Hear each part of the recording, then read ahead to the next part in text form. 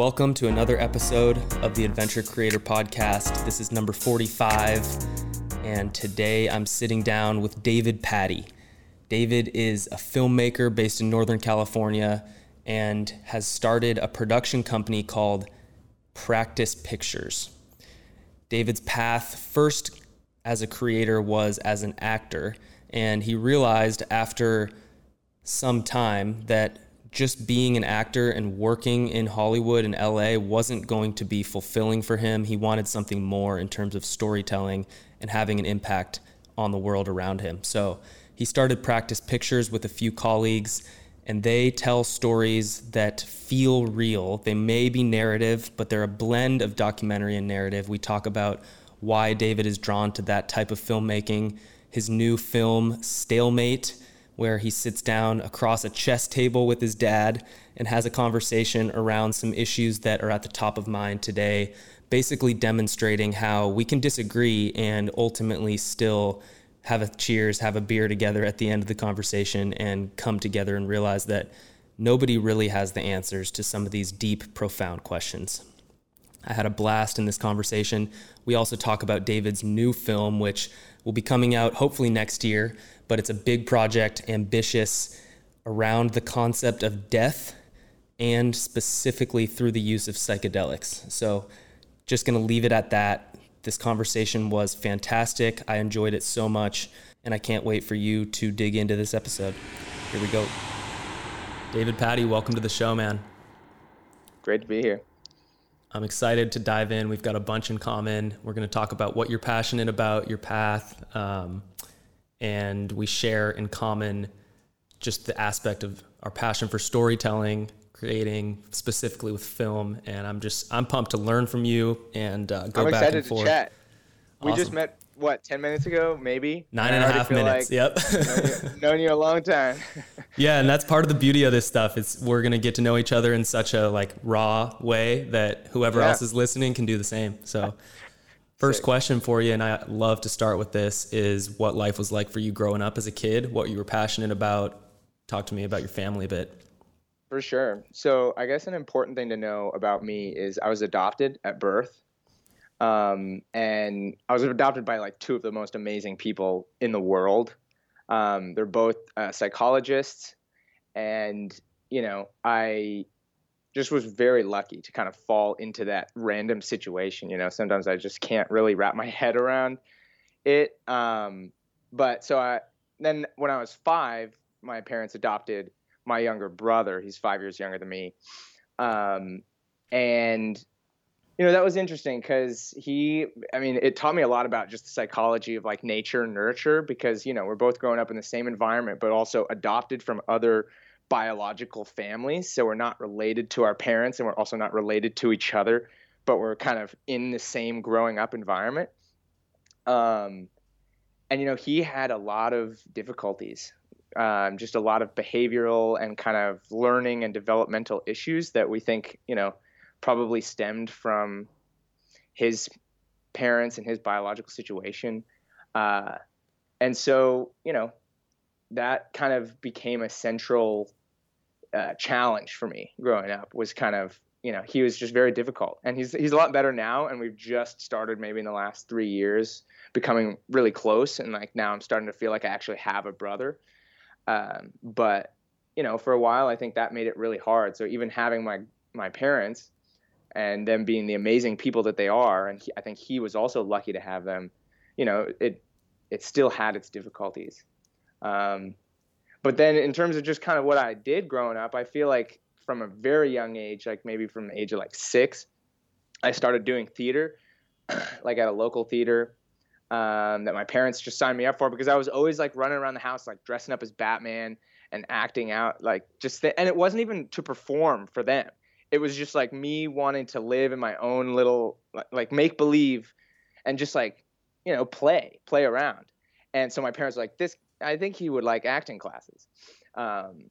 And so I got into that and immediately really loved it. And so basically did theater and I didn't do theater in school. I didn't do the middle school plays, because I was already doing kind of a little bit of a higher level theater outside of that. And I was kind of judgmental of like school theater, which was my own kind of fault because my freshman and sophomore year of high school, I wasn't in theater in high school.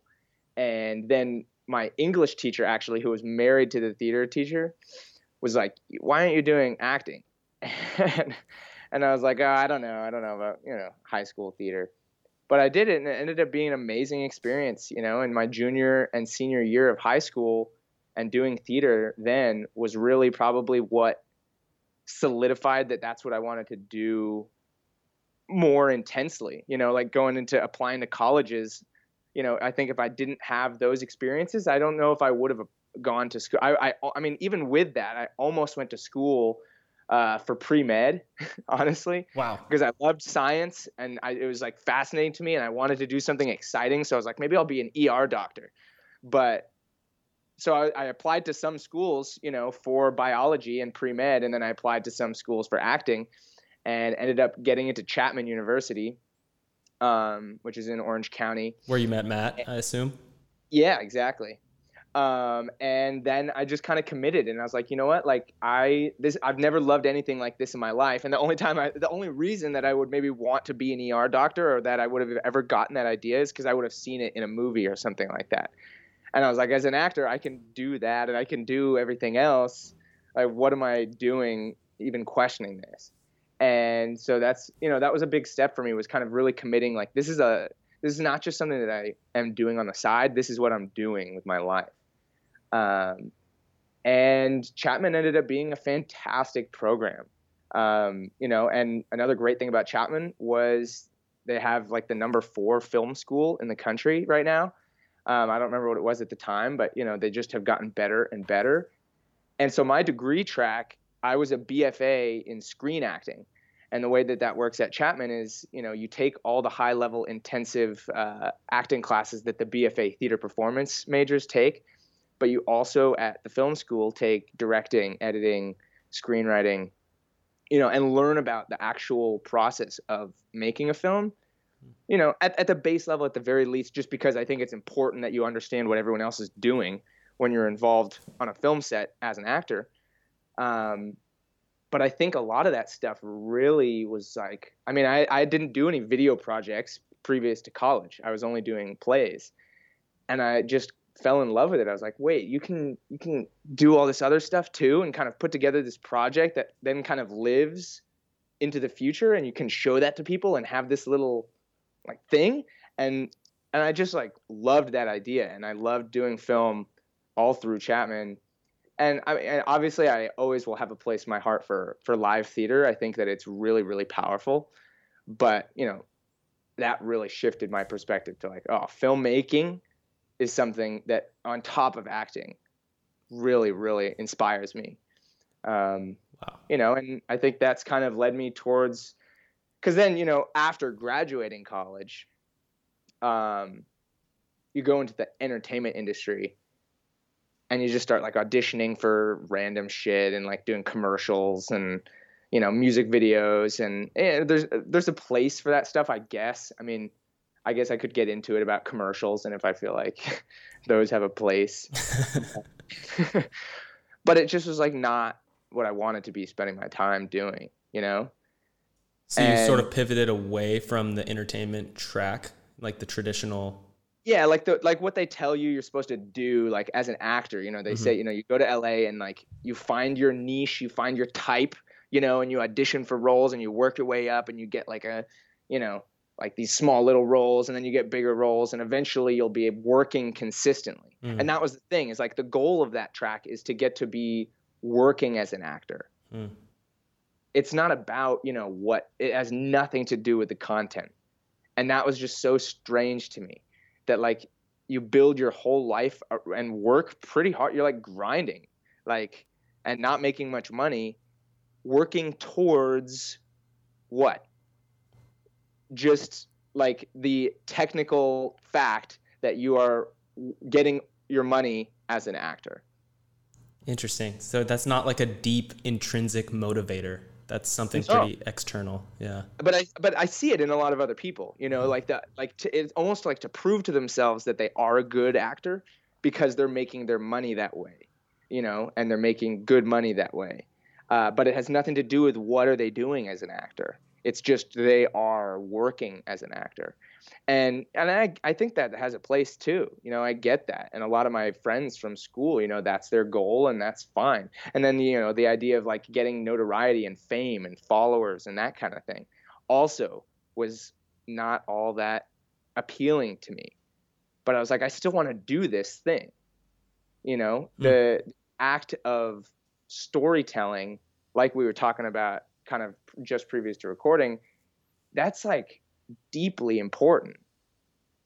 It's not about me not wanting to, because I think a lot of people that I graduated with kind of gave up entirely, and and that's a harsh way of saying it. I don't think that actually is the way I would want to word it, but like some of them are doing real estate, right, or like doing something else, and like that's totally fine. But it was like, because they didn't want to do it the way that you're quote unquote supposed to do it, and that wasn't really fitting and working out, they kind of shifted away from storytelling entirely. And I think for me, I was like, I still have a lot to say. Like, I think I want to find a way to do that. Beautiful. And it's so much easier now. I mean, I'm sure you can totally understand, like the tools are just so much easier to get. You can make a movie on your iPhone.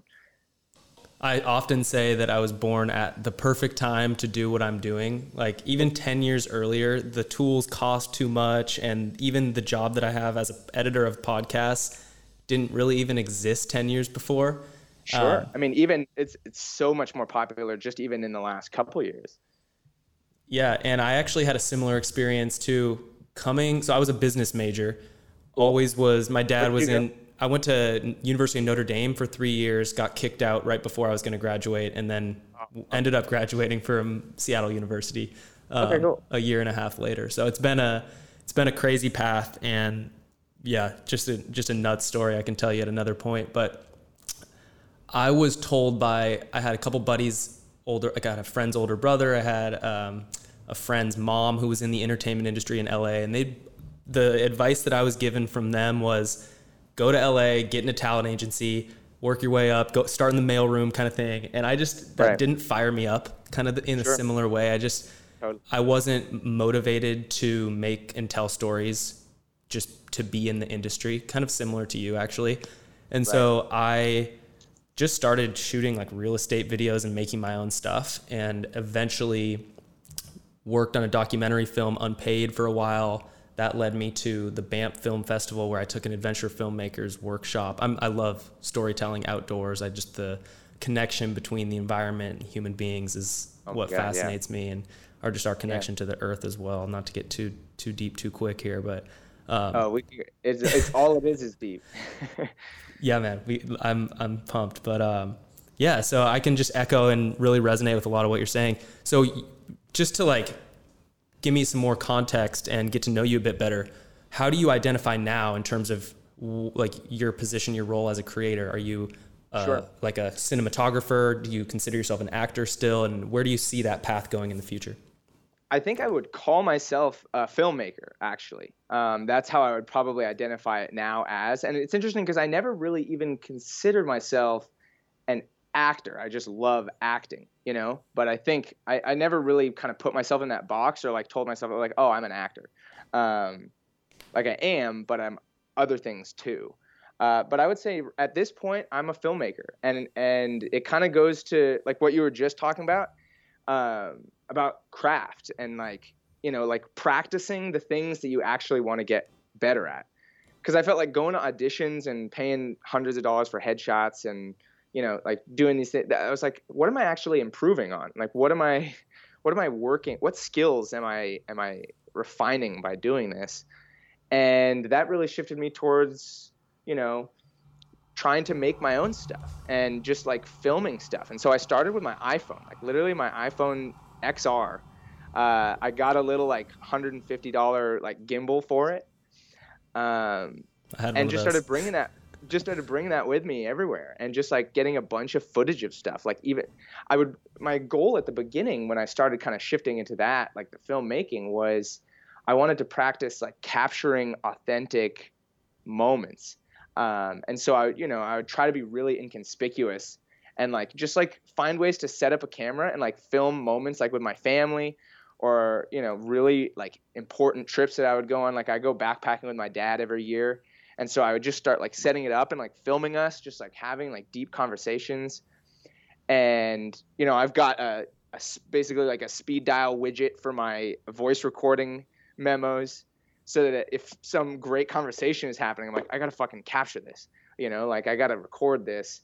And that just became kind of just this passion of mine of like, how do I capture like real life? Because I see in a lot of movies, I, as much as I am a filmmaker and love movies, I think there's a lot of movies that really kind of turn me off to, or just like, I don't know, I'm picky about it, because if I don't believe it, then it's harder to invest. And I think everyone Sure. kind of gets that, even on a subconscious level, if they're not like thinking about it. But like you can tell when something is, there's like this magic that is happening when you see like a film that like a scene might have been improvised, or like the actors are just so good and so in it with each other that you're watching it and you're like, this is real. There's something real happening. And I kind of wanted to just explore with that, and kind of be like, how is the best way to capture this? Because I think that people respond to this kind of thing. I do. When I see it, it's like, oh wow, like something's going on. And so that's kind of where my trajectory is now, and that's kind of one of my major goals with the film that I just shot, was how do we capture something more real than what people are used to seeing. That's so interesting that what you just said, now connecting it to the film that you're talking about. I'm not even going to lie. When I was watching it, I was like, did someone set this camera up and are they just talking naturally? Is this scripted? I had no idea. It actually, kudos to you, because it does feel 100% real, and a conversation that I think a lot of people are having right now in some form or fashion, some variation of it. So a little bit of context. Just maybe talk a little bit about what the film is, and first of all, where we can find it. If you're listening to this podcast, like pause it, go watch that, and then come back, because I think this part of the conversation will make more sense that way. Yeah, so quick context. So me and basically 3 of my really good friends from college have, in the last maybe year and a half, started the kind of baseline ground floor foundation of our own production company. And so that production company is called Practice Pictures.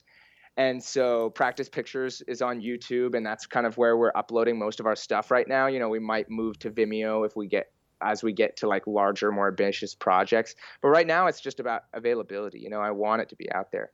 So Practice Pictures on YouTube is where you can find the stuff that I've made. And the most recent project I did, you might not even know this actually, it's in the description, but so basically my mom actually sent me this thing she found for this 48-hour film festival kind of in the local area where my parents are up north. And I was like, okay, cool. And so basically the context was they had 3 sort of criteria for what they wanted in the film that they were going to release on a certain day. And then you had 48 hours to film, edit, upload. And then we, like at the end of the 48 hours, we had like a screening of all the films.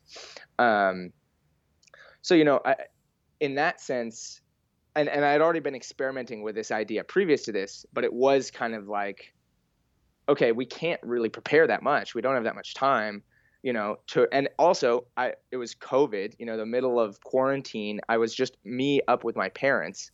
So I didn't have that much accessibility to other people, locations, so I think in a lot of ways, something I really love about like starting a project is I think a lot of times the limitations that you have, if you're really obvious about that with yourself and honest early on, that can actually really propel you forward it's kind of counterintuitive, but the limits actually help you excel. And so in a way it was really cool that way. So I think if I remember right, the requirements were, they were just like ideas, actually. One of them was resistance. One of them, so the theme was resistance. There was an object of the butterfly and maybe the phrase timeout, like just like something to get your mind going, And at this time, you know, and we can talk a little more about this later, but I think COVID really made me kind of have this existential moment of like, how am I helping? You know, like just being locked up. I'm like, and especially with the fucking acting stuff of like, how is this helping people? Like, there are people out there that are in really difficult situations, and like, how do I contribute and help? Because I just feel like I'm not with what I'm doing, you know. And I think that was kind of where my headspace was at. And so basically, what happened was, I was like, what if I have a conversation with my dad? You know, my dad is a great guy and doesn't actually feel any of the ways that he talks about in the film. But basically, I was like, all right, Dad, I want you to just act like your dad, because my grandpa lives out in Missouri, total conservative Trump supporter, you know, like absolute opposite viewpoints. And I was like, all right, imagine that you're him and I'm going to essentially be, you know, me, and let's just like have an argument about something. And you know, that was really kind of where we started, and we're like, all right, like how do we, like, because of the theme of resistance, you know. And I was like, what about like resistance to other ideas? You know, because we're seeing that, like you're saying, all over right now, like a lot of resistance to other ideas. And you know, how do we capture that in a way that shows it being done healthily, if that makes any sense? Because I think in a lot of ways the power of narrative film in opposition to documentary, which I also think is a beautiful, beautiful art form, but I think narrative has this special power to allow the viewer to kind of sit back and be unjudged while watching someone else make decisions and see those consequences. You know, so in a way, in a documentary, you know, you might be made to feel bad about yourself, about like, oh, like people need to be doing this differently or whatever. Whereas if you're watching a film, all the judgment falls on the characters. Like a narrative film, you know, they are the ones having to deal with that, and you can kind of sit back in the darkness of your own, you know, anonymity and be like, does this affect me? Like, can I learn from this? Like, do I agree with what these characters are doing? Would I do it differently? You know, it gets you thinking about that without being put on the spot. And so, you know, in a way, I wanted to show two people that disagree and don't come to an agreement, but that are still able to be friendly. And so basically I was like, all right, Dad, he's not an actor by any means, by the way. I mean, like, just like he's never done any of that in his life. But I was like, all right, Dad, you got this. Because to me, the other thing about acting is I think people kind of get their heads at their own asses sometimes. Like, some of the best actors that I've worked with have never acted before, because it's really more about not trying to like do anything, like not getting your own way, and just being authentic and just being present with the moment. And if you can do that, you know, then I think you can do really well in a scene. I mean, I think where the training comes in handy is when you need to access like really intense emotions, you know, and really kind of dig deep into something that would be like hard even for you to access, you know, as yourself. But just a conversation, I think a lot of people can do that. I don't think you need a degree in acting to be a really good actor in like the majority of situations, which is really just being present in the moment in conversation. So I was like, all right, Dad, we got this. I'm just going to set this one take up. Like, cause that's another thing that I love is long takes, capturing a moment to completion, like seeing the whole thing play out with all the pauses, all the mistakes, you know, not very minimal editing, and just kind of like letting that go. And that's a skill that I've been refining as well. You know, I think I've had projects in the past where I've tried it and it was less successful, because it's also hard, because if you leave all the pauses in there, you know, sometimes the flow, you know, is so dependent on it going well, you know, at least that time you end up using. So I think we shot it maybe like 4 times. And it literally is just, you know, about this 10-minute conversation with my dad where we, you know, are arguing about, you know, basically the need for law and order and violence versus, you know, peace and love and acceptance, which is kind of a foundational thing that we're all kind of dealing with right now. And I think, you know, I guess I can say I'm relieved at the direction that the country is potentially going in, but we are a long way from getting out of it. And so really I made that film kind of with the hopes of setting an example, if that makes sense, of like, okay, that seems like a way to help, to use film to help, of like set an example of like what could we all be doing, maybe this, and I kind of want to keep going with that to me is where I want my films, that like the niche that I want what I make right now at least to fit into, is like, can this story be a helpful example? Not like a role model or like do as I do, but like can it show something that is instructive in some way? That's a beautiful intention, and I am super excited for future work that you do. You mentioned a bunch of really cool stuff in that part of the conversation. Resistance to ideas, I think, is something that I agree with you is just not healthy in any way. We've got horns, we've got someone hammering downstairs, so if you can hear any background noise, that's what's going on. But I really enjoyed the film because, and I do think it does achieve that goal of setting an example for people. With my dad, I was actually thinking about me and my own dad talking about similar things, not the same conversation, of course, but very similar. Sure. And we've learned over many years how to have a disagreement. Like, we disagree fundamentally on a lot of stuff, and it's not necessarily left versus right, but it's more just like approach. And it might be something generational.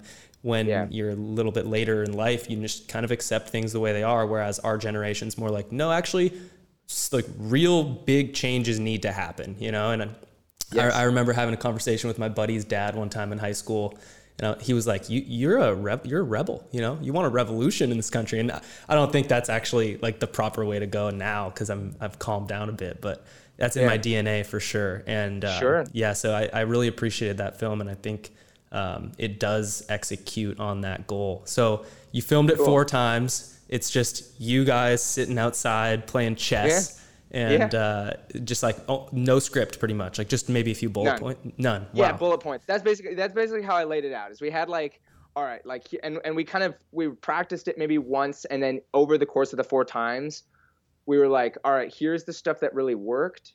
Here's the stuff that, and again, I've been practicing this because the film that I just shot, the feature that I'm working on, we kind of expanded on that idea further. And like the whole thing is based on a treatment of like bullet points, but like, kind of just refining that, like I was saying, that system of how do you make a scene have structure without knowing the actual way that it'll get there, because I think there's something really beautiful about being able to surprise each other in a scene, and you don't know what the other person's going to say. Because as an actor, like, can't tell you how many years I've done acting where you know what your cue line is, what the person is going to say to you, and what you're going to say back, and that through the whole thing in theory. And I think if you're good at what you do, you can make that feel real. But there's when someone says something different on stage, you can see it, like in plays where like someone says like a little thing and like it throws the whole, and like there's like this little pop of like, wait, what's happening? Because this feels like different than what's happening. I was like, how do we get like some of that magic into scenes? And so this was kind of my first like real practice of that with my dad, is like, all right, we know that we want to hit these things, but we can get there however we want. And, at the end of the day, the most important rule is be authentic, just be as you would be. Don't say anything that you wouldn't say. And I think it was really successful. I think that, I was like, oh, cool. We got a scene out of that system. And at the end of the day, even on a technical level, I didn't have to do any editing. Zero. Threw a title on it. Yeah. Like it becomes this thing where like, if you get good at that, things become a lot easier. You don't have to do a bunch of coverage. You don't have to like sync a bunch of audio or like things like that. Like there are ways that it can be helpful in more ways, than just getting a really good scene out of it. I think in a lot of ways it can help keep budgets down for longer projects. Mm-hmm. Like even with the one that I'm working on, I think having the scenes be written in that way allows for it to be done at a really low cost, which is important. that's why we do the podcast long form. I do no edits on these. I throw a little intro on and we put it out there. And that's part of the beauty of it. I think you mentioned some other things there, and I just want to comment like on this idea of anyone can be an actor. I was listening to Matthew McConaughey on some interviews recently. That guy's just a fantastic just creator and artist. And he was talking about how the minute you start actually thinking about what you're doing, now you're going to trip up. You're going to start to actually not be as authentic. If you just, I think what you're saying, and I almost clicked with me, is like, everyone's a great actor if there's no camera around, but when you put the camera in the room, they know the camera's going. Like even I fall into it, and after 40, it's great that you say that, because I think the way that I typically frame it to people is the key to being a good actor is to forget that you're being recorded or watched.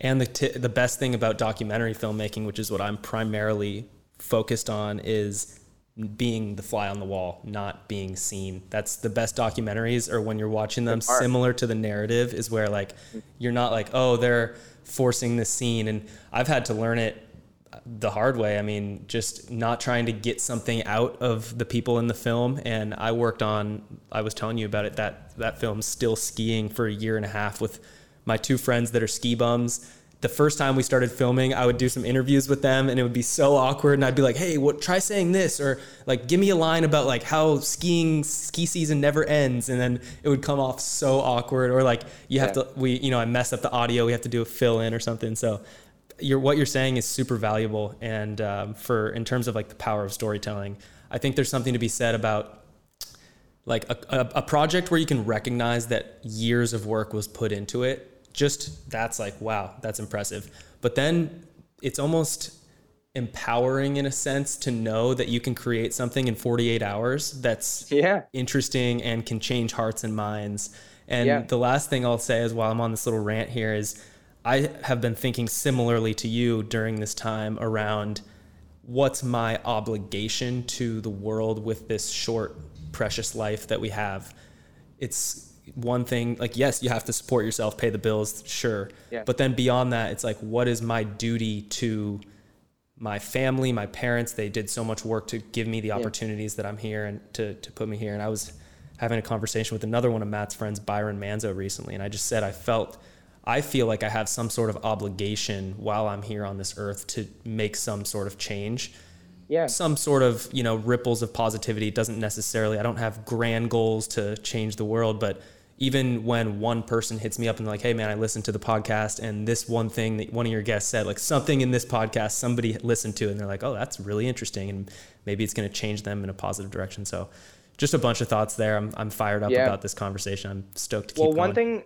One thing that I think about in terms of that idea of like, an obligation to help, I think the way that I think about it for myself is like, if you are a good parent, then you help one person.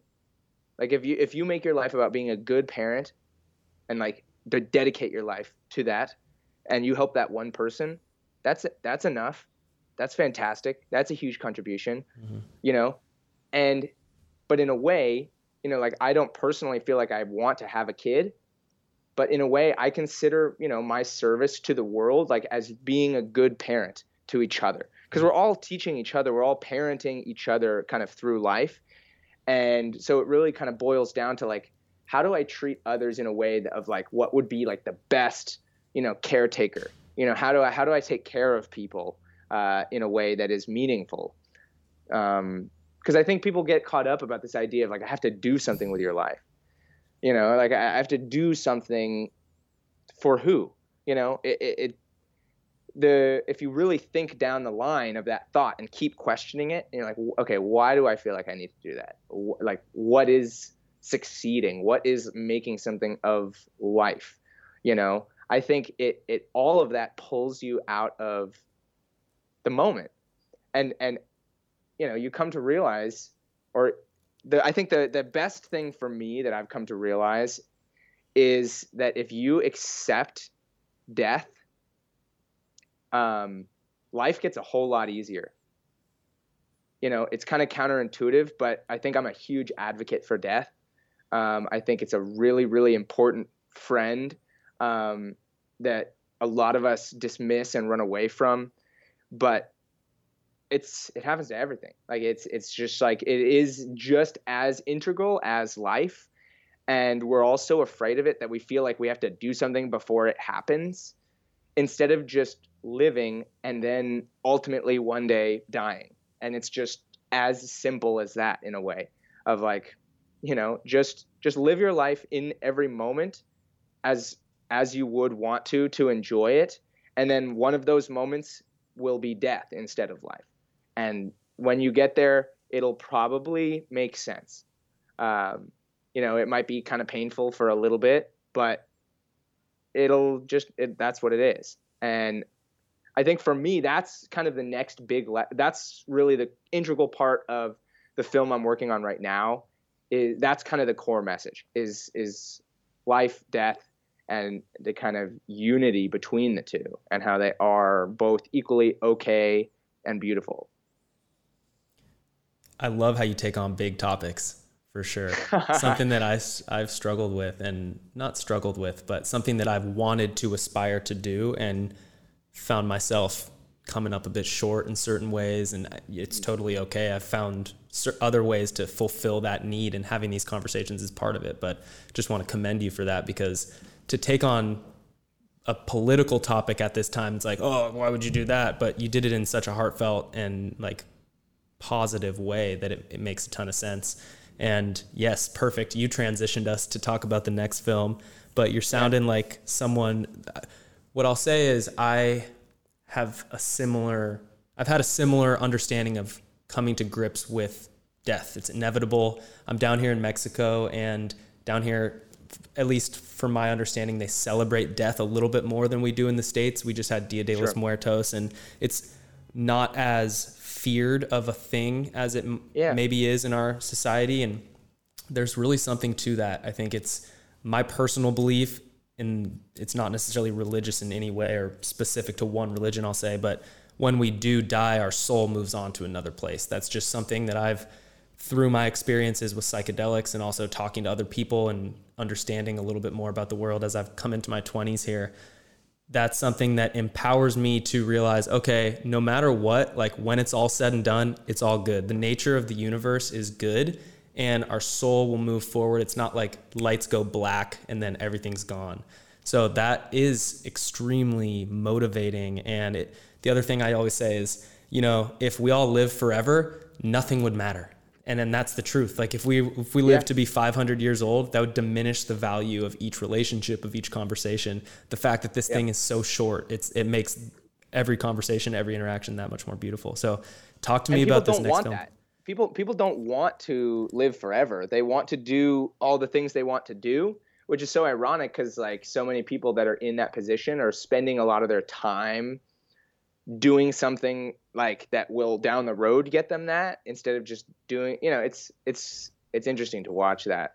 That's a big thing that was preached to me by my parents. No flack on them, but it was always like, you work hard when you're young so that when you're old, you can kind of chill out. That was more of a mindset of previous generations. Like you just put in your 40 years, 25 to 65, and then you get to retire and like kind of everything's bliss. And having that shift for me of like, no, actually, if I'm going to spend 90,000 hours working, it's going to be something that I enjoy and that I want to do. And so that's one of the reasons that motivates me to blend passion with profession, is the term that I use. Have you ever been around, this is a random question, have you ever been around someone who's close to death, and how did they like handle that? Have you ever? Yeah. Yeah, I mean, I haven't actually had that much experience with it personally, but I mean, because I'm so interested in the topic, my girlfriend and I actually went to this thing called a death cafe, which was on Zoom because it was during COVID.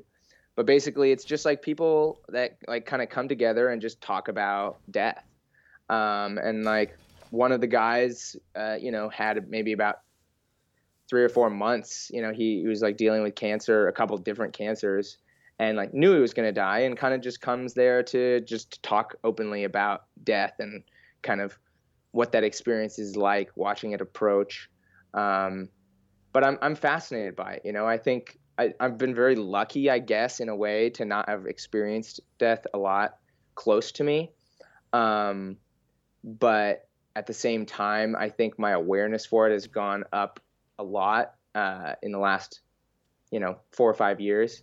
And I think a lot of, well, actually, this will transition to talking more about the film, because I think where it all started for me was a few years ago. I was with a girl for about a year, and through that relationship, she was very suicidal. Um, just kind of had a lot of, uh, a lot of it isn't her fault at all. I mean, none of it is anyone's. But just for various circumstances, getting to that place, I think being around that and being close to that, and when you're with someone that you love, you want to kind of be there with them, and like you're kind of in it together almost. And it brought me really close to death in a way that I hadn't experienced before. Like the idea of being able to induce it, I think was really, I mean, I don't know. It's dark, but it's interesting, how, and actually, we can talk about it later, but I'm being trained right now to volunteer at a suicide hotline, just because I think, it's something that it's so prevalent, and nobody really talks about it openly. But like what that means for someone to get to a place where they would want that feels like the best option. And it's everyone's right, to be perfectly honest. It's everyone's right to take their own life if that really is to them deemed the only option. But a lot of times it's a matter of like just a simple conversation and realizing that there are other options. But at the end of the day, it's your choice. And so, that experience was really formative for me. And eventually I realized it was not healthy for me or her. Like we were not helping each other. We were just it was just a really difficult thing. And so both of, I mean, she actually initiated it. She was very mature about it. And, we ended up splitting up. And, as time went on, I found myself kind of, after having been through that intense experience, not still having feelings for that, but being kind of drained of feelings altogether. And that just kind of lingering of like, what if this like stays with me and I like can't like feel again? Like, what if I can't like love again because I got like, and so that was kind of where I was at. And then that's what led me to my first psychedelic experience, where basically me and my best friend, her name is Ginny, we were like, let's go camping and do psychedelics. And I had never done them before. It was mushrooms. And, I went into it with that intention of like wanting my feelings back, wanting my love back, I think was kind of how I worded it to myself. And, you have this idea of what psychedelics are, that like they're hallucinogens. You're going to like see crazy things, and, that's what it's going to be. And I had done a lot of research, like about like dosages and kind of what to expect. Watched a lot of videos, did a lot of reading, went into it with an open mind, but I feel like, okay, I kind of understand this. And it was nothing like any of that. Like it was like, I mean, I'm sure you can understand there is an aspect to it that is inexplicable, because it's just so, I mean, you think of it as a visual thing, but it's much more an emotional thing. But they're both like so connected that it just like is all one thing. So it's like the visuals and the things that you think and the things that you feel, it's all like one manifestation. And it was the most beautiful experience that I like ever had. And I was like, well, this is not what I expected. This is like really, really, and it brought me what I wanted. It filled me with love for everything. And I missed everyone that I ever met. And like, it was just like an absolute game changer of an experience. And so that's what led me to want to tell a story that to me felt like that. And so the film that we're working on is called Life After. And there's basically two meanings to that, which is kind of what we just were talking about. One of those explores the idea of how like trauma and grief, a lot of times we see people dealing with that in the immediate aftermath, maybe like that first week, that first month of like, oh my God, something really horrible happened. And there's a lot of really intense grieving. But a lot of times we don't see what happens, 2 years down the line after something.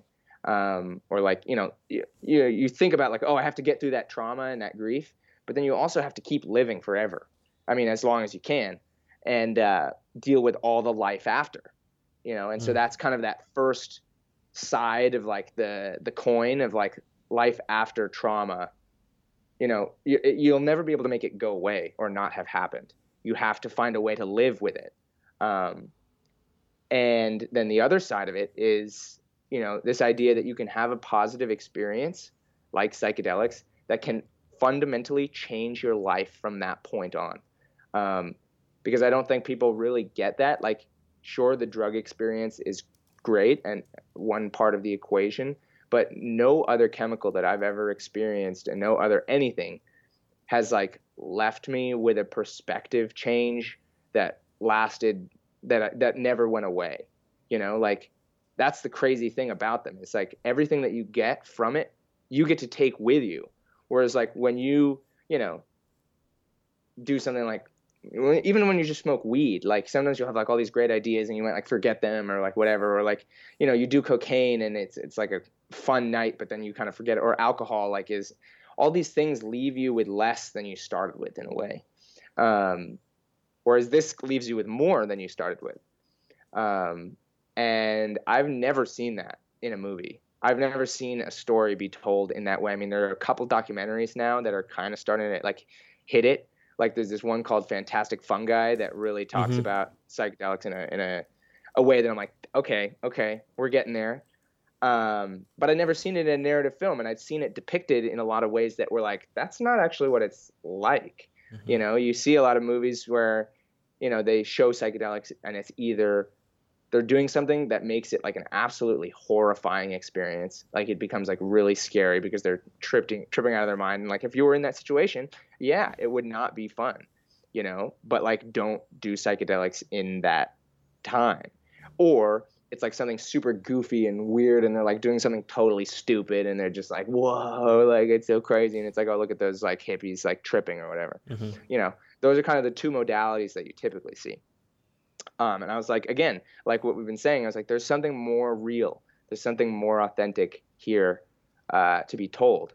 And so that's kind of where the story for this movie started coming along. And basically, it tells the story of two characters that are each dealing with loss in kind of an equal and opposite way. So one is basically 2 years out from the suicide of an ex-girlfriend, kind of exploring that idea of like, this intense, really visceral loss, but being at the point where it's like, I should be better by now, right?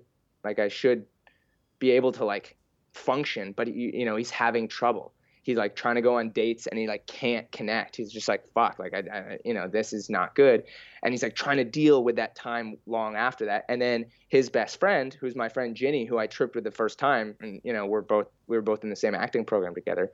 Her character is her mom is starting to go through some really confusing health complications, like having these like lapses of consciousness where she'll just pass out and they're getting more and more frequent and the doctors don't know how to explain it. And basically exploring that other side of like death can just come at any time. And like, you kind of have to almost be ready for it in the future tense too, and expect it. And like, how do you move on from that? Like the loss of a parent is going to be one of the hardest things that any of us ever go through, Some people go through it at a really young age, and that's really hard because you have no foundation for that. But, if you work on it through your life, you can build a foundation to kind of save yourself from that being debilitating. But, that's kind of where we start with these characters of like being in this like idea of like death being this really painful thing that, how do we get away from it? That's kind of where they're at. Of like, how do we get away from death? How do we find someplace else that's like safe from death? And so they go on this backpacking trip. And during this backpacking trip, they decide kind of last minute, like right before they leave, to try psychedelics. And, neither of them as characters have ever tried it before. But they just are kind of they've been hearing about it and it's been coming into their lives and they want to try it. And so they do. And lo and behold, it gives them this journey of like this magical journey of kind of coming to terms with death. And it's kind of depicts that journey. And so on the technical side, how I wanted to execute this film was basically, there were a couple things that were important to me, kind of what we've been talking about, authenticity of a few different things. So one thing is we actually did go backpacking. We hiked all of the gear that we could 6 miles into the middle of the forest, which was not easy. But something about that struggle, I don't know if you've ever been, I think you said you've been backpacking before. A bunch, yeah. Awesome. There's something that is about that struggle, about how hard it is, that makes it meaningful. It's like you accomplish something that feels almost impossible at times. And you're like, why do I like doing this? Like, this is hard. And that's kind of like life. That's kind of like grief. That's kind of like death. It's like this thing that's like immensely challenging, but you go for it because it's beautiful. And so I was like, I don't want to fake that. I don't want to just go on a camping trip and pretend that we're like hoofing it. Like, let's go for real and, capture that. And again, in a way, this is kind of half a narrative film because we have these characters that are fictional, but in half it's documentary. And that, we did a lot of improvised rehearsals with me and Ginny so that we would like get into character and know who these people were. And then we just kind of set them loose in the playground of the structure of the film that we had. So again, it was like we had like a 40-page treatment that basically had scenes broken down in like, they stop to rest. This person asks the other person this. They respond. They talk about this topic. He brings up, talking about his feelings about his ex.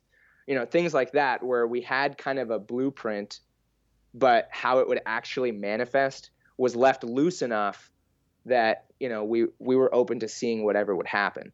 And, then that kind of culminated in, so on, I guess, the third day that we were out there out of 6, in the morning, 10 a.m., we got everything set up to go out for the day, like all our gear in bags. And then me and Ginny actually took psychedelics on camera, like took mushrooms and, did the scene that we had laid out of what that scene is when they take them.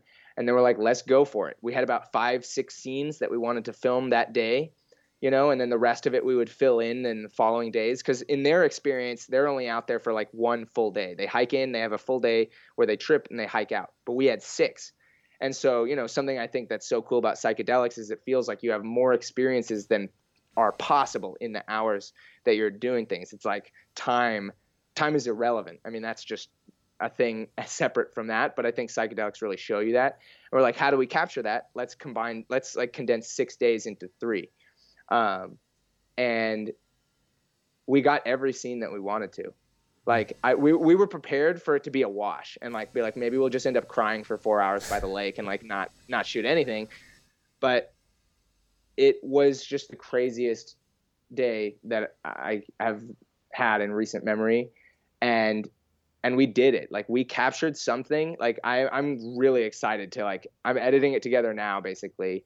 And what we're going to do is I'm going to edit together like a sizzle reel of what we got to use for fundraising to get stuff. Because I want to do a really good like VFX and sound design, like post-production heavy like run on it to really make it like right.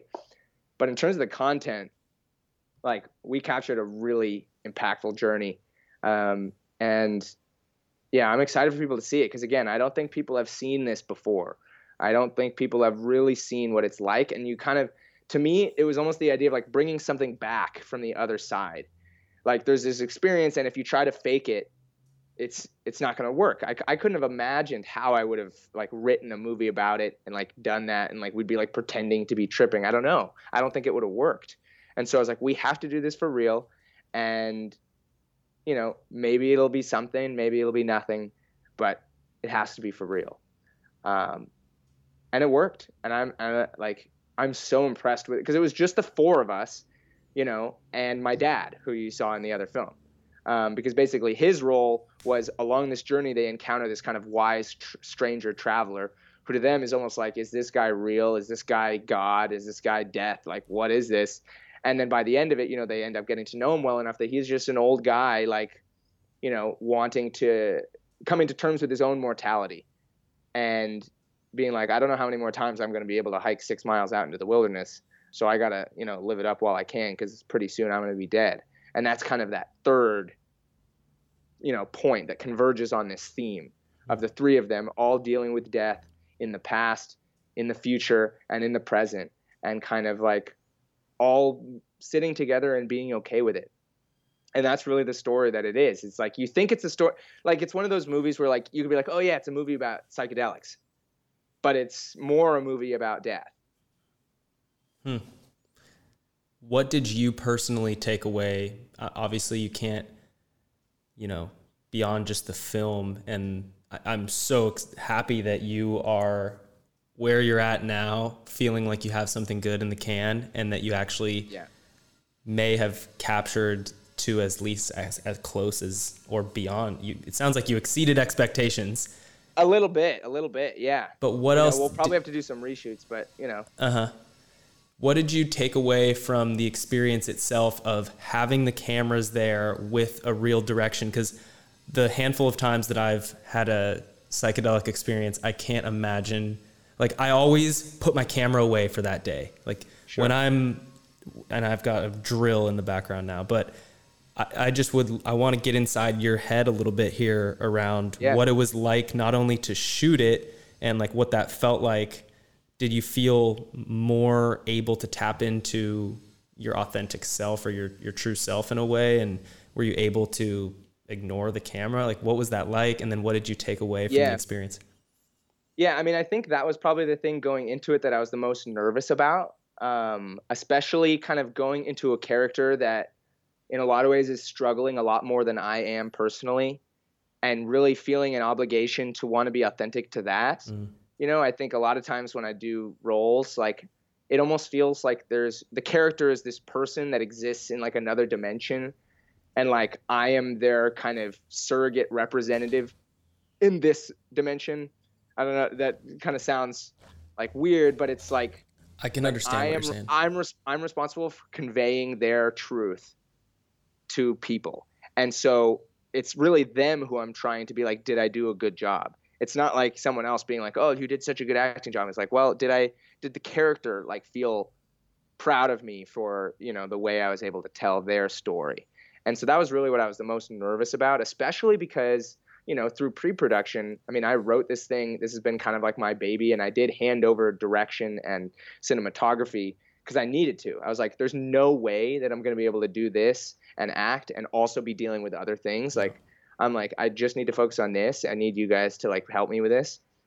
But again, it was so something that had been sloshing around in my mind for so long that like the challenge for me was like, don't have expectations, like let it happen and just kind of be brave. That was really kind of the theme, for me going into it, was like, you can do this, it might be intense, but like be in the moment and be brave, and like it'll happen. And so, as we kind of got started on it, I think I've had a fair amount of practice with like forgetting that the camera's there, like you're saying. So I think that part wasn't actually all that hard for me. But there were times where, like, I think there's kind of a phase that happens in every psychedelic trip I've had, where kind of right after you start coming up, there's just this like surge of emotion. And so like there was this point where, I just started like weeping uncontrollably. And in a moment like that, it was just, it was not so much so like being comfortable being on camera, but like letting go of if it's like being captured perfectly. You know what I mean? Like, because again, I have all these ideas in my head of like, oh my God, like this would be so cool if like the camera were like here and like we did it, and just like trusting my team and being like, like I just got to go through it. Like whatever we get, and I trust them, and just kind of, not even paying attention to what would be a good shot, where is the camera, just like being in it. And I think that more so was kind of the challenge that I think I did well, but of just kind of trusting the team to capture the vision that I'd kind of handed to them. Like I think it was letting go of it needing to be like my ideas, and knowing that they were creative enough that like they were going to capture it as beautifully as anyone could. And they did, and I think the biggest issue was, the person who was doing directing was also sound mixing. And so, those are two pretty high intensity roles. And so it was just like, if we were to do it again, like if we were to do reshoots and get back out there, I would want a dedicated sound person in addition to the director. Mm-hmm. And then maybe having one extra person helping Nick shoot it, like an AC, just to kind of like, double up those two roles. Those were the only things I would change. But other than that, like, I think as a team, we really kicked ass. Like, we've been working together for a while now, and this was by far the most ambitious thing that we've ever done. But during the day, I mean, there were so many times, I mean, I'm sure you can imagine, like, I was just like, I'd be like tripping and like, just like look over to like Nick and Sam, be like, guys, this is happening. Like, we're getting it. Like, this is crazy, and that was just kind of a cool feeling throughout the day of like this plan that we set out with, which is already like one of those things where if you told it to somebody, and like me telling it to people before, they're like, how are you going to pull that off? Like, that sounds, I don't think you're going to be able to do it. And I'm like, it was kind of just one of those moments where you have to just be, let me show you, let me do it, and I'll show you. And if I'm wrong, I'm wrong. But if I'm right, I think I can actually do something that's crazier than what you might have imagined possible. And that to me was kind of the goal, was like, let me go out there and just try it. We spent all our own money on this initial push of filming. And it was just like, let's get what we need. Let's do some rentals and get like what we need to. And a big consideration was weight, because there's only 5 of us, and we ended up each carrying like 50 pounds. Oh, wow. But, and that first day was gnarly. And that actually kind of shifted some of the script, because in the initial script, like the hike in is like hard, but they make it kind of without a hitch. Whereas, after actually really doing it again, we were like, actually the difficulty of the hike in is just as valid of a part of the journey as the tripping part. Like you think like the tripping part is the valuable part, but the struggle of like, Jesus Christ, this sucks. Like, and just being like, oh my God, we're not going to make it. And there was even a part in the actual hike in where she was like, I'm too tired. And I was like, I'll go ahead and drop my pack off and come and carry your pack for a little bit. And little things like that, where it's like, when you're actually in it, doing it, as long as you're flexible to change, you can come up with just better ideas once you're actually in the field doing it. And so that was just so much fun. It was just like an amazing, basically a week of us just living out of our tents in the woods, filming every day. And yeah, I'm really excited to show people what we got. It's going to be something really special.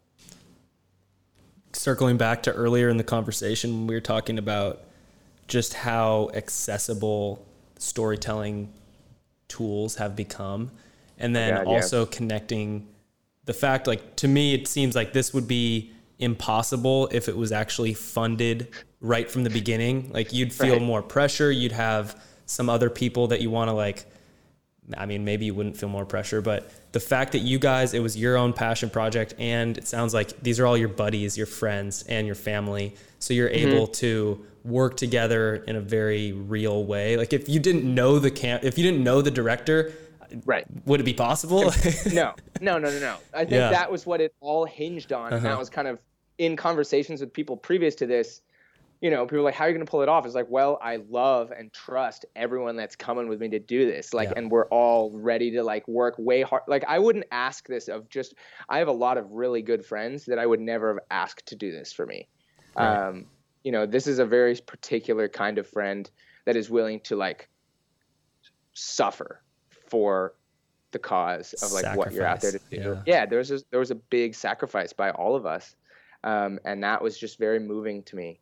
That, that I have this like group of people that was willing to do that because they knew what we were out there trying to do, and it was important enough to them. And that was the magical part of the whole process. Even like pre-production was like getting it to a point with them where, I explained it enough times and like kind of talked through it out loud enough times where it like passed this point where they started having ideas that were, better than my ideas. I was like, yeah, like I don't want this to just be my thing. I want it to feel like our thing. I don't want it to be the one that has to like sign off on all the ideas. And it did get to that point where, it really did feel like our thing.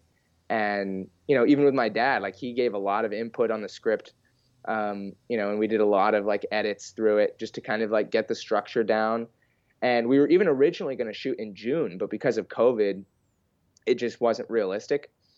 And that delay into the fall, because we just shot it in like mid-October, I mean, the script improved exponentially in that time. So sometimes, pushing things off can be a good thing, but then it also got to the point where, we almost weren't able to shoot it because every place was on fire. Oh, like we wow, had to, that's right.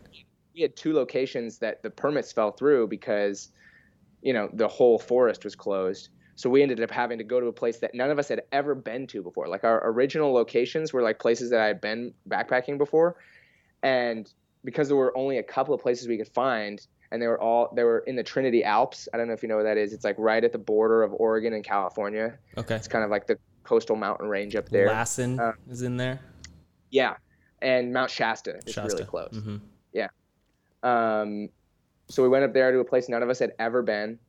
It was just like, and that was like a week and a half before shooting that we had to change locations. So it was just a wild ride the whole time. Holy crap. Like, well, let's try it. But I mean, to me, it was more a matter of, like you're saying, just practice. I mean, that's the whole idea behind our production company. It's called Practice Pictures. The core tenet is it's all practice, and if you want to follow us on Instagram, that's our handle. It's @itsallpractice. But, the idea that you're not going to get it right every time. And there's this whole catch-22 in our industry of like, you need experience and like to do something, but you have to do something to get experience. And so, there's a lot of people that would love to do something creative, but they can't quite find the means because they haven't done that thing before. And where are they going to get to practice that? And so, I think my goal would be, as if we get bigger as a company, being willing to bring people on to perform roles that maybe they've never done before, but that they're really interested in and passionate about. Like if someone is like, I've never edited a film before. It's like, well, let's put together a short film and you can edit it and try that. Like it's all practice. Like I think that's a really important thing for me, is not needing it to be perfect, not needing it to be the best, but wanting it to be meaningful for everyone and something that people want to be practicing. And so I think that's what helped us kind of go into this experience, with a clear mind of like, if we don't get the footage that we want, who the fuck cares? We'll do it again and we'll learn so much from that and it'll be better next time. And I think people are kind of afraid of that, like even with the 48-hour film thing, maybe there would be things we could improve, but it's more just like, let's just do it. And I think that to me has been a really important belief through all my creative projects, is like, just try it the best you can, rather than not do it because you think you won't be able to do it well. That's something that's so key. I struggled with that for a bit, and now I've come to the point where it's like, you know what, I'm going to do the best that I can and put it out. I was, with my recent film, just like the validation or the gratification that I got has nothing to do with how people receive it, but just how I felt, okay, this thing's done and now I can turn the page and move forward. I think a lot of people, I was going to ask you about just the fact that this is such a long-term project. You can become so emotionally attached to it and you can want it to be perfect that ultimately you grow as an artist, and then the stuff you shot a year ago isn't up to par with what you do now. And so that's really wise advice, I think, to just let go of a lot of that and just finish it. So do you have any timeline on when you're going to edit it? Yeah, I'm editing it right now. I think we'll probably try to get like something out to show people, like just like maybe a little trailer or a sizzle, something, probably sometime this winter, December or January. But I mean, some of the stuff I don't want to be hyping it too much until, you know, we have something put together, but some of the shots are just absolutely outrageous. Just, it's going to be a beautiful project. I'm hyped. I'm stoked. One question is like the Sure. relationship. Has your dad ever had a psychedelic experience? I've actually tripped with my dad. I was going to ask. Yeah. Yeah. Yeah. I mean, he and my mom were both kind of like hippies in the 60s and 70s, you know, like they had those experiences and then, you know, took a break from it, obviously, to be parents. So they did, you know, 22 years, 23 years for my dad of like never having done them. And actually, after that first time of me doing them, you know, I had all these feelings and I was just missed everybody. And one of those thoughts that came up was like, I want to do this with my parents. Like, and I also recognize that so few people have that instinct. Like so few people have a relationship where that would be something that sounds like a good idea. So when I tell people like, oh yeah, I've tripped mushrooms with my dad, they're like, I would never do that. But honestly, having done, and I know that, you know, my situation is unique because first of all, he's not technically even my dad. But the thing is, I think that actually, like, something I've learned from being adopted is that you don't need to be related to someone to love them unconditionally. And like, it's more about like how you love someone than if you're related to them or not. And like my parents are absolutely my parents because they supported me and loved me. And it's sad that that's so rare in people. But I honestly think that this kind of perspective that comes from psychedelics can kind of break those barriers, because that to me really was the experience. So basically after that first time, I FaceTimed my dad and I was like, would you ever do this with me? And he was like, you know, maybe I'll think about it. And then, you know, again, we go backpacking every year. And so that next year came around a few months after that. And I was like, you know, nervously like, hey, you know, maybe if I got mushrooms, like, would you like think about doing them? Like, you know, and at that point still, again, you know, he's my dad. I kind of still had a little bit of like worshiping of him at that point of like, he's like this guy and like, I don't know, like what's going to happen. And a bit scared, you know, of what would be the implications of this afterwards. Cause again, like I said, a lot of times it can change things forever in some way. And I don't even remember like if I had an intention or things like that, but really it was about breaking down the idea of father and son and being able to be with my dad as just two people that just happen to be two different ages just in the world. And so we went backpacking and took them together and, you know, walked around and had just a fantastic experience. And it really did do that for me of like, and, you know, we talked about his relationship with my mom. We talked about, you know, just all sorts of things. And I was like, you're just a guy. You're just a dude that's just a little bit further along than me. And, you know, but we're just both out here, you know, and that to me is something that I think that everybody can have with their parents.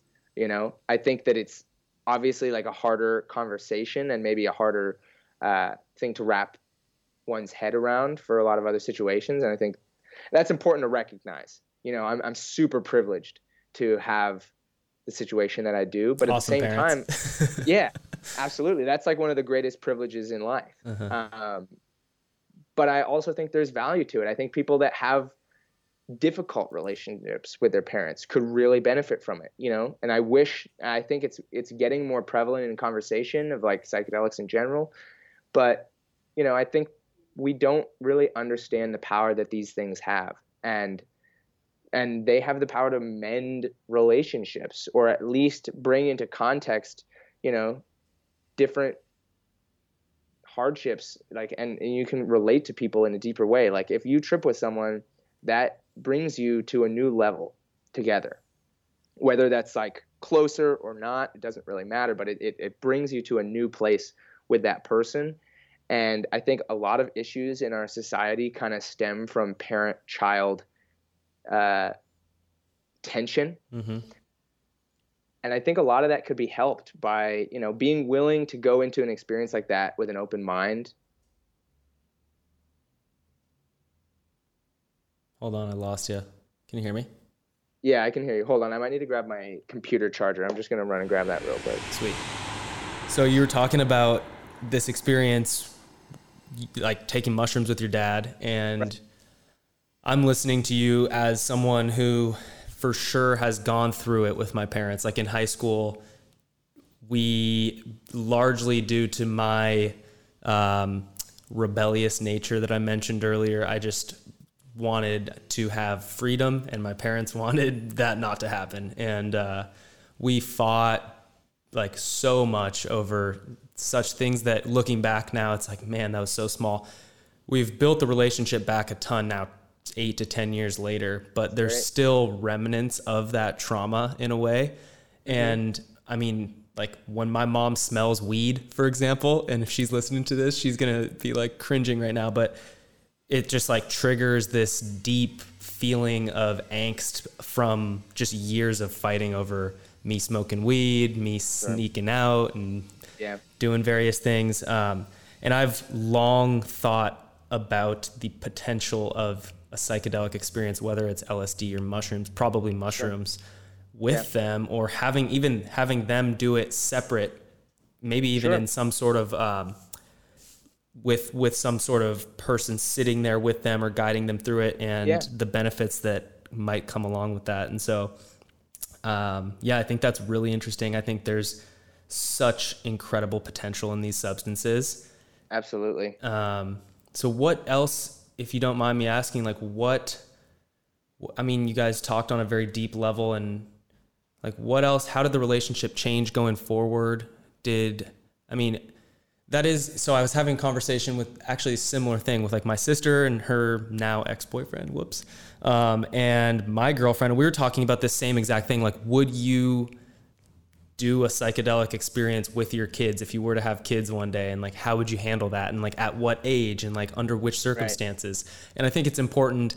The thing that I kind of came to, and maybe you can echo this and then answer the question that I cut you off before I let you answer, is like it can't happen too early in life. I think if you break down the barrier of father-son, like there's something, whether it's primal or whatever it is, like respecting the parents in a degree, which I certainly did not do. But when you're a young kid, like there needs to be some like hierarchy or whatever. But when you get to the point where you're standing on your own 2 feet and you're supporting yourself, and you've had your own experiences in life to the point where your parents can trust you, I think it's incredibly valuable. But what would you say? Because I'm just interested, honestly, personally, because this is something that I would love to pitch to my own family, and maybe someone else listening might. Yeah, I mean, I think that age is kind of not always the most reliable indicator. I think it's kind of more of a maturity thing. And, that can happen for some people really early, and then some people way, way late. And actually, from my experience talking with people and thinking about it, oftentimes the barrier, the final barrier often lies more in the parent than it does in the child, and it's a matter of like, is the parent ready to let go of that need for being on a different level? Because I think it's such an equalizer, these substances. You really realize that so much is so arbitrary, and no one is above or below anybody else, and it's all the same thing. That was like one of the repeated thoughts that kind of came to me in the psychedelic trip I took during the filming, was just like, it's all the same thing, and everything really is all the same thing. And, I think if you can get to a place where, and I don't know, it's tough to put an age on it. I did it when I was 23. But I think it's a matter of getting to a place where both people are ready to move into a new space together. Both the parents, and that doesn't mean that it's without hesitation or without any kind of level. I think I was nervous. I was fucking scared that I was like never going to be able to interact with my dad normally again. Like, what's going to happen? Like, you just don't know. But I think it really hinges on both people being ready to kind of move into a place where they can really be with each other as people, you know, and knowing and accepting that neither of them have more or less of the answers than the other. Because I think that's a big part of the parenting thing is like parents oftentimes feel like they have to like kind of give this illusion that they have the answers and that the kids can come to them. And it's really kind of an acknowledgement of like, I only know what I figured out. And once you kind of get into your 20s, that's kind of about the point where you start to realize like, oh, like everyone just kind of knows what they've learned and from their experiences. And like, we're all just kind of out here winging it, you know? So I think the 20s are kind of a good time for that because you're starting to realize like, oh, no one has it figured out. And that's kind of where you can make that transition, that beautiful transition with your parents of like, you don't have it figured out, I don't have it figured out, but I'm glad we're in this together in some sense, you know? And I think that really is the transition. And for me, you know, I know it can be hard for people. And so, you know, that's kind of been one of the more recent shifts in my life as well, is like, you know, both my parents are therapists. Kind of like we talked about earlier, like I don't care if I make most of my money from filmmaking. You know, I know that it isn't going to necessarily be the highest profit thing. And so kind of during COVID, I had this transition of like, what if I find a way to like make, like to be a mental health professional in some sort of way. And, you know, my goal with that right now is I would love to be, I mean, my ultimate goal, you know, which is probably a few years down the line once there's some changes and things kind of keep progressing the way that they are. But I mean, my goal would be a psychedelic wilderness therapy guide, you know, to basically become someone who can professionally take people out, whether that's couples, whether that's individuals, whether that's a father and a son, whether that's a father and a mother, whether that's like two parents and their child, you know. Because I think a lot of like when you hear wilderness therapy, I mean, some people don't even know what it is, but what it is now is pretty much just for like young, troubled youth in like large groups to kind of go on these expeditions and, you know, build character and learn autonomy and skills. And that's super valuable. But I think that there's a gap for people that want something kind of like what you're talking about, where, you know, it's like, what if me and my dad wanted to like go on a trip together and have maybe like a therapeutic mediator to help smooth things out while in the context of the wilderness. And that to me sounds really cool. And so I'm like, I want to do that. And so that's kind of been my latest addition to kind of my path is like, can I supplement my filmmaking with like a more direct, individualized, hands-on, like, you know, helping to facilitate things like what we're talking about. Because I think sometimes having an extra person who knows what they're talking about, who's trained, who's licensed, you know, to be there through it could be helpful for people. You know, I kind of had that in my dad because he is a therapist and he's my dad. So he mediated the experience himself, but in a way it was like going on a trip with a therapist. You know, if I ever had anything going on, like he would be there for me. And I want to provide that service. I think that's a fantastic idea and a job description that I've never heard exists. No, I don't think it does. Like you said, I think it is. Things are going that direction. This past election, this past voting season, I don't know what the word is, but a bunch of states started to legalize psychedelics. And I think there's a big movement in that direction for the positive, for sure, man. So, and the thing that people need to realize is that they're not a cure. Mm-hmm. You know, they're a tool. And, you know, if you use a tool properly, it can help you do things that you wouldn't be able to do otherwise. You know, like with any tool, it's there because you couldn't just do that with your hands. You know, like sometimes you need a hammer, sometimes you need a wrench, and you wouldn't be able to do that without that tool. But it's not like the tool does it, you do it with the tool. And so I think people need to realize that psychedelics are just a tool for healing, but they're not going to heal you. That's a great analogy. I think that's wise, and they can be used. Tools can harm you, you know, tools Absolutely. Can help you. Yeah. Yeah. You can fuck yourself up with a chainsaw, but also you can cut down a bunch of trees that you would take like hours and hours to do otherwise. So it's like sometimes tools are for efficiency, but you have to use them carefully and responsibly. Yes. That's something I really came to understand this past year. I had an experience with DMT last December.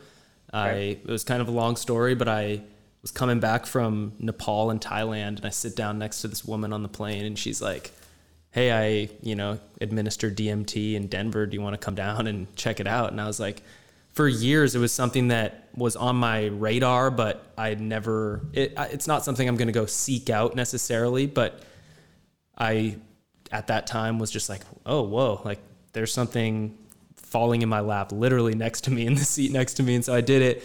And I really she basically explained to me, and another one of my mentors who was my first podcast guest, Joel, and I think number 19 as well, but they conveyed their understanding of how when you do go into some of these different dimensions, if you will, or different psychedelic states, you put your soul, or you put yourself in a vulnerable position for potentially negative entities and things to take you away or to come back to your normal life with you. And we've heard so many times about like people like losing it, not ever being the same, like frying their brains or whatever words you want to put to it. Like there's maybe not science to explain exactly how it happens, but there's definitely some caution to be had. And I'm not, and the other beautiful thing about psychedelics is when you finish, you're not trying to go do it the next day. You're like, forget about that. I don't want to do that ever again. It was a beautiful experience. And, maybe in like a year or two. So there's just like something to be said there that I think a lot of people overlook. And in conversations like this, it's easy for us to just be like, oh, such a great tool and so powerful and positive. But then there's the other side of the coin as well. So yeah. And a lot of that was like really inflated, because they were made illegal because people actively wanted to suppress the power that they had. Yes. That's not a conspiracy. Like literally there's information out there that, they saw the revolution that was basically happening when LSD became available, because it was really mostly because LSD was just, you could make tons of it. People had so much access to it in the 60s and 70s. And it was like, all these kids like don't want to get a job. We have to find a way to scare everyone into, making these things illegal. And they did that successfully. And so in a way, this legalization process that's happening is just undoing the sort of arbitrary limits that were put on it. But I think that in a lot of just people's minds that maybe have never really looked into it, it's easy to be like, oh, these things are illegal. Oh, I remember hearing that these things, cause psychotic breakdowns or things like that, when those were the propaganda marketing tools that were used. Because of course, yes, there are examples of that. A lot of times it was because that person had a psychological predisposition for not being stable, because it fucks with reality. So it's like, if you already don't have a stable base of reality, that's going to be really tough when you have this shift again in reality. You're like, wow, reality really doesn't exist. That could really snap something for you. But, if you're a healthy person, there is really very little risk. I mean, every single story that I've ever heard from friends who have had a bad trip, when they explain it, it makes so much sense. Like they've got shit going on. Yeah, exactly. They did it to themselves. Yeah. It's like, oh, I was going to do it with a friend, but he kind of bailed on me. So I took both doses, and then, I was just hanging out in my parents' basement, and I just was listening to the Beatles and just started crying. And I was like, sounds like that would give you a bad trip. That doesn't sound fun to me. Like, yeah, it's really a matter of like, is it something that you would have an amazing time doing without any substances at all? I think that's the key. It's not like, so many people think that you're like, oh, I want a trip. It's like, no, do something like use psychedelics to enhance an experience that would already be meaningful on its own. I think that to me is the most responsible way to use it, is take an experience that you would be totally fine and happy to do sober, but you just want to make it one of the best days ever, and give it like that multiplier. Because that's really what it is. It's just it like enhances things. It multiplies things to a huge extent. So if you're feeling really happy, you're going to feel really, really happy. But if you're feeling really scared and uncomfortable, you're going to feel really scared and uncomfortable. And it's just, you can't hide from yourself. That's the key. It's not like it wants to do anything to harm you. You just can't hide from yourself. And the mushrooms don't care if you have things that you don't want to think about. They're they're just going to be like, here's all of you. Right to the surface. You. Yeah. Right. Yeah. So true. As long as you're willing to be like, okay, that's me, even if there are things that you might not like, it's like, that's me. That's where I am right now.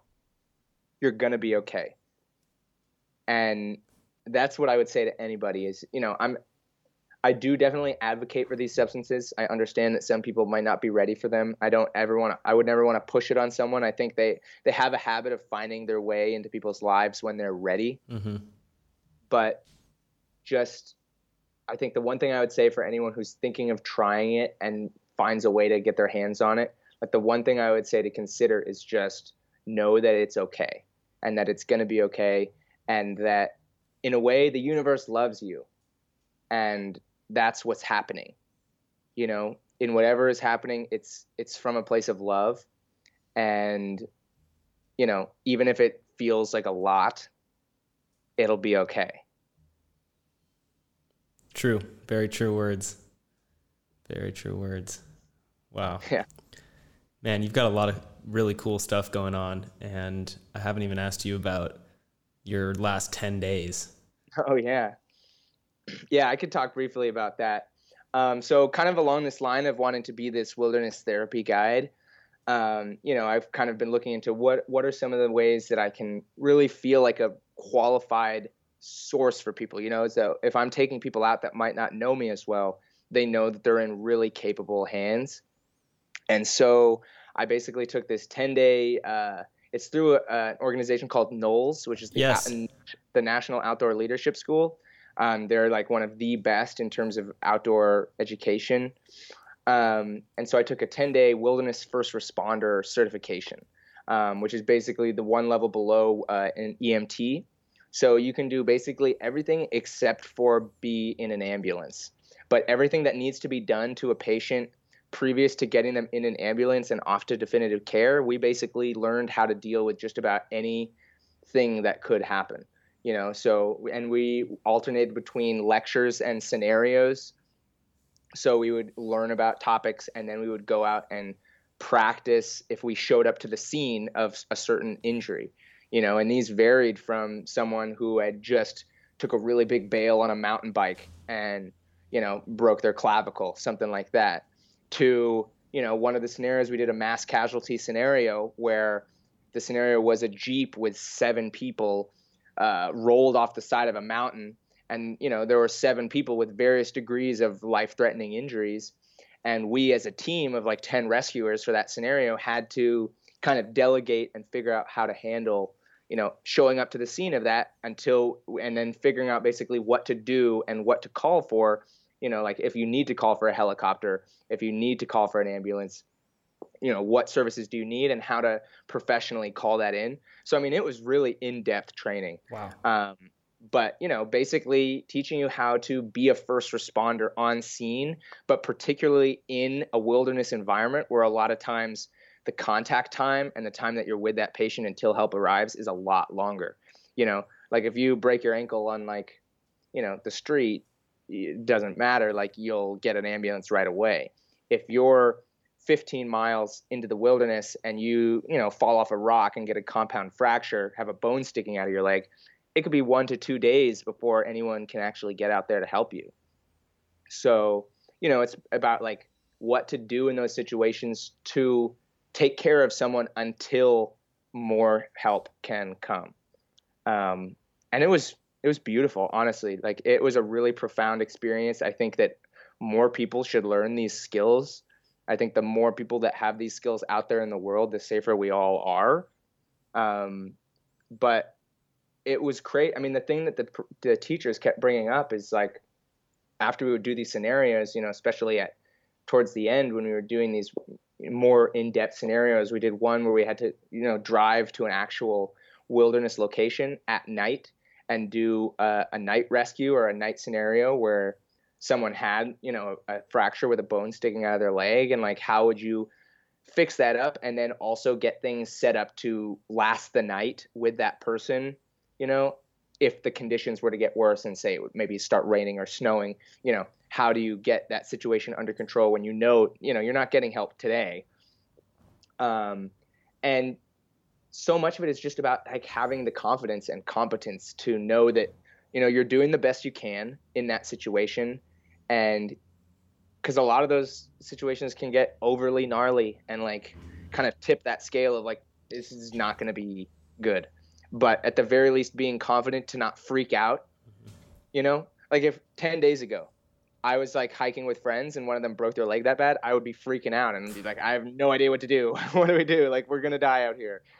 And now I feel like I have the confidence to handle a situation like that, even if it isn't a great situation, how to handle a situation. Or like if you saw a car flip over in front of you on the highway, I would know that I could pull over and help that person as best I could. And I think that's really empowering. And, even separate from wanting to do this for my wilderness therapy pursuits, I'm now qualified to be on like search and rescue teams and things like that. And, I think it was an awesome experience. First comment is people often in our normal daily lives, things are so safe and tame. It's one of the reasons why people like to go up to the mountains and get in the outdoors is because it provides this element of challenging yourself. And in that, I've seen so many times I've been up in the mountains and I've heard, oh, someone got lost here. Or like I was in Mount Rainier National Park and came across 3 hikers. They were sitting like kind of looking at each other all scared. And we were like, what's going on, guys? Like, what happened? And they're like, yeah, last night, right before sunset, our friend ran off and went off the trail and we just lost her. And she's been gone for the whole night. Rangers found her in the morning, luckily, but she spent an entire night in Mount Rainier National Park in some river gully with like maybe 28 to 35 degree weather. And she, no tent, no sleeping bag, like nothing like that. And so my comment would be people often overlook the dangers that come along out there. So I can imagine that an experience like this gives you the confidence and also just this respect and appreciation. Like we so often see shit go down in the mountains. Just a couple, back in June, actually brought up a terrible memory because I was hiking, backpacking with my girlfriend and we were on our way back down like a maybe 5-mile hike. It was pretty tame, but I had most of the weight in my backpack, maybe a 45-pound pack, 40-pound pack or something. And I turned my ankle and I just heard it snap. And there was a moment there, we were like probably 3 miles from the trailhead. And there was like a 5 minutes where I was on the ground, like, screaming in pain because I'm a little bitch sometimes. But I honestly wasn't sure if I was going to be able to walk out of there. And fortunately, I was able to like barely limp my way down the trail. But shit can go real serious, real fast. And that's the thing. I feel like every backpacking trip, I don't think I've ever come back from a backpacking trip without shedding blood somehow, whether it's like a little cut or a scrape or like just like something. You always get hurt. Yeah. And there's always those moments like you're talking about where you have a moment where you like a rock isn't as stable as you thought. And you have this moment where if that had gone even just slightly differently, dead. That's it. Like just these like little moments of like, wow, that almost could have been a lot worse. Yeah. I'm not going to tell too many stories, but one I just have to bring up is me and 2 friends were tripping on the beach on some LSD 4 or 5 miles from the trailhead out in Washington. And my one buddy ventured up onto a slippery, sharp, barnacle covered rock kind of feature when it was low tide. He slips and gets a gash on his leg, like real big gash, like deep. And I remember we were all just like in the height of the trip. We looked at his leg and we just were like, wait, that's your leg, dude? Like what? Like it was like the skin was like, we could see the blood coming to the area and just like the way we could literally see what was happening in his leg almost. Yeah. And that was another one that was almost really serious. I just had to bring up because it was kind of interesting. No, but for sure. And then especially like in those situations, so much of it is just about like being able to know that you could calmly handle the situation. Yeah. Like even if it's not serious, just knowing that you can like We did handle it pretty calmly. I had an extra shirt, and my buddy had long hair like you, so he took his hairband off, and we wrapped a little makeshift tourniquet around it, sat down. Well, we tried to hike up a first little hill, and the leg like swelled up like a baseball, like instantly. So we realized, okay, we like almost were at the situation where we like had to call for help or something.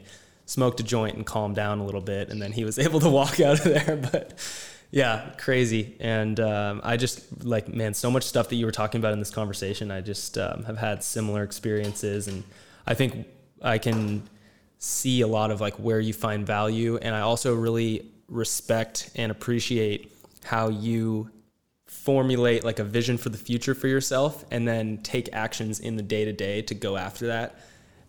Is that something I think that's innate to you? Is that something that you've had to develop, like the willingness to take the long path that might, to get to the top of the mountain, you have to take the first steps out of the parking lot kind of thing?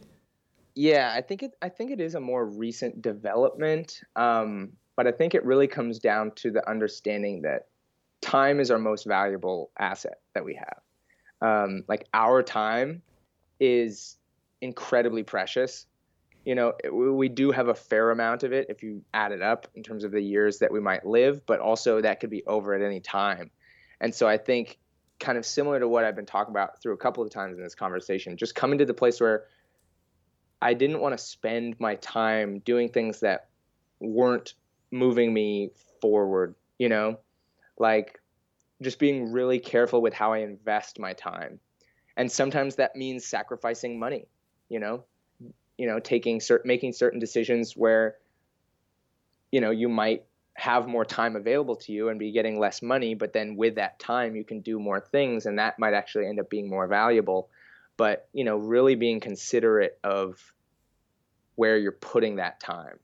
And because if you maximize it, you can excel really quick. It's like you kind of have to let go of the goal so that way you can excel the fastest. I think I remember you talking about this in one of your other episodes. I forget who you were talking to, but just that idea that, sometimes like slowing down actually gets you there faster if you actually are really like methodical and thoughtful about what you do with your time. And just trusting that you're working towards what you want to be doing rather than like taking some kind of step-by-step guidebook, like, oh, I need to do this and then I need to do this, because life is very inconsistent. Just because something works for someone else doesn't mean it's going to work for you. And so trying to be too rigid of how it's going to work and just kind of this idea of like trusting that you're going to get there, like just be there, be wherever you can, be as far along as you can be in the moment, but just be in that moment and either be advancing yourself or enjoying yourself, but don't be thinking about, oh, I have to do this and this and this so that 2 years from now I can do that. Like even with the wilderness therapy stuff, like there's a lot that would need to happen for me to get there, but I'm not thinking about that. Like, again, I'm taking this course and now I feel super great and really capable and confident. It's not even about the wilderness therapy. It's just about that skill. And, if I keep going down that track, I'll get closer and closer. And then one day I'll be able to say, that's what I'm doing. But, having the goals, but then being in the present, I think is really important. Yeah. And then not overly judging your own like status or your own progress, I guess. Like Sure. This is maybe what you were talking about, but this is something that I've come to realize, like the importance of just not always being like, have I made it yet? Have I made it yet? Like it's, if you're on a road trip and you ask like, how much longer, if you look at the Google Maps, it's going to take so much longer if you like look and actually like try and be like, and then another thing that just came in my head, Matthew McConaughey mentioned is like, sometimes we rush to the red light. So like the red light's there, you're not going to go through the red light. So you can either like rush to the red light and then get there and be like, now what? Or you can enjoy the drive a bit more. And so I've been trying to apply those understandings to my life a little bit. There's so much good stuff in this conversation, man. It's been a pleasure, seriously. Before you go, I want to, because I work with a mental health nonprofit myself, and what you were talking about, I've had two close friends die by suicide, and a number of other people in my community that have had that. I mean, it's such a prevalent thing. And I want to ask you if you're willing to talk about your own mental health journey, just like a couple minutes on what it's been like, the ups and downs that you've gone through. And you mentioned that you're in a pretty good place now, which is fantastic, but no one gets through unscathed. So the floor is yours for a couple minutes on mental health and just what your journey's been in that space. Yeah. Well, I think an important acknowledgement is that, at the end of the day, I think I've been extremely privileged as far as mental health goes. I think I've been insanely lucky to have had the circumstances that I've had. But I think even given that, it's important to talk about that. You're right. It hasn't been perfect. And I think that's true for a lot of people. I think people in privilege are just, in fact, just a statistic that, people who are in affluent communities actually like have a higher suicide rate. Because I can't even begin to assume why that would be, but it's just something to pay attention to. But I think for me, a lot of what my journey growing up was kind of revolved around my brother. And him being so difficult, I think I kind of fell into this hole of not wanting to burden my parents with anything additionally. And so I really kind of kept a lot of the stuff I was dealing with to myself. And so whether that was, dealing with young breakups or things like that, I didn't really talk to many people about what I was going through. And it's interesting because, having therapist parents, it's almost kind of like a cop out. Like I was like, everyone should go to therapy, but I don't need to go to therapy. And, I think I tried to go in like mid high school, because I was in this long-term relationship that I think I didn't know at the time. I mean, it was a really good relationship, but I think it was so much just for like comfort and safety and just like having like a place where I wouldn't be abandoned. Because I think something I've realized only recently in life is that even though I have great parents, my adoption did affect me, even though it happened when I was born. And, I think there's like this abandonment event that in some really subconscious level I registered where, there was this entity that I was getting to know for 9 months that was like my nurturing entity. And then all of a sudden I never see that or connect with that energy and that entity again. And I think that kind of gave me this early lesson about people leaving. And I think I was always kind of so worried about that I didn't really get close to a lot of people. Like I was always the type of person that would have like one friend that I just hung out with all the time. Like that would make it so that they wouldn't leave me, because if I put all my energy into one person, then maybe that would, be more surefire. But again, then I lose those people and I lose those relationships. And so I think kind of trying to be alone wasn't very successful for me. And then it wasn't until college where I started taking acting classes, which are also essentially like therapy classes, where, you have professors kind of drawing out these really deep emotions, sometimes in healthy ways and sometimes in unhealthy ways. But, the goal is to access emotions. And so, of course, you're going to kind of dig into some stuff. And I think I really realized that I didn't let people in. And, then maybe like junior year of college is when I was like, maybe I should go see a therapist. And so I've been seeing one ever since. And it was just astonishing to me how much I missed about myself. Just trying to figure it out on my own. Like you just have this one perspective, which is like very limited. And then even just the act of explaining yourself to someone else, because so much of therapy is just about talking about yourself. It's not about going there to get answers or going there to get advice. It's just giving you a medium to talk it out loud and have someone else hear it, and then them kind of make an interpretation of what it seems like to them. And that was insanely helpful. I think I've grown a lot in the last few years being in therapy, which is so funny because, I didn't do it for so long, which is so ironic given that I was around it. But I think, my parents were really good therapists because they weren't like constantly analyzing me or digging into my life. They were just, like I said, that medium for if I wanted to talk. But I think at the time I wasn't mature enough to want to talk. And I think it took me being ready to want to talk before I could start benefiting from that. So I think that's what I say about therapy is like you have to be ready and willing to go there inside of yourself. But it's just as much a you journey as it is like the therapist. The therapist is just helping you go through some of your shit that you haven't really sorted out and kind of being a partner in that. I'm making a video right now for the nonprofit organization that I'm working with, and so it's on the top of my mind. And one thing that our vice president said, which about therapy, which I think is really valuable, is like, I asked like what the difference is between talking to your friends and talking to a therapist.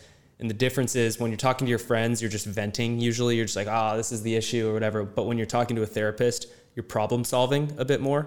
So you're going in there with the intention. Would you agree with that? And I think I would. And I also think that there's something to be said about the fact that you're paying them. I think that there is a very important shift that happens when, it is your time. That hour, typically that you have with that person, you paid for that. That's your time. And, when you're talking to your friends, you might be telling a story about what's going on and they might be like, oh, that reminds me of this thing that's going on with me. And then you're kind of talking with that. And it's, that's valuable too. And it's a back and forth, but, they're not obligated to be there for you and only you in that moment. Whereas I think something that's just really kind of takes a load off in therapy is like, you don't have to check in with your therapist. If you don't have to be like, I'm sorry, I've been talking a long time. How are you doing? You don't, you don't need to do that. You have that time to do with whatever you want. I mean, my dad has talked about how he's had sessions with people where neither of them say anything the whole time, and they just don't want to talk that day. And he's like, all right, that's fine. We're not going to talk, and it's really a matter of, when you have that time, I think that makes a difference. And I wish it were more affordable. And I think that is definitely something that we need to be moving towards, is making it more affordable and accessible. Agreed. But the fact that it's a service that is being provided to you, that's what makes it different from talking to your friends. I think talking to your friends is really valuable, but having a space where it's like, this is mine, I can own this, like it gives you that autonomy and that kind of empowerment that you can go deeper than you would in just a regular dialogue. So what are you working on now when you go to your therapist? Like, what are the types of things that you bring in terms of intentions? Well, I think a lot of the stuff that I've been working on recently is I just recently moved in with my girlfriend. And, I think that in a lot of ways that's been really great. But I think coexisting and cohabitating with anybody is a very unique and specific challenge. And just relationships are difficult, even the best ones, even the people that you love, like every relationship is going to have challenges. And I think people are misguided if they think they're going to find somebody that they're not going to butt heads with at some point in time. So I think a lot of my work on myself these days is learning how to balance the needs, like be there for someone else and also be true to myself and not compromise, but also, find ways to be together in a more intense way. And especially like living together when you're with that person every day, a lot of new challenges come up.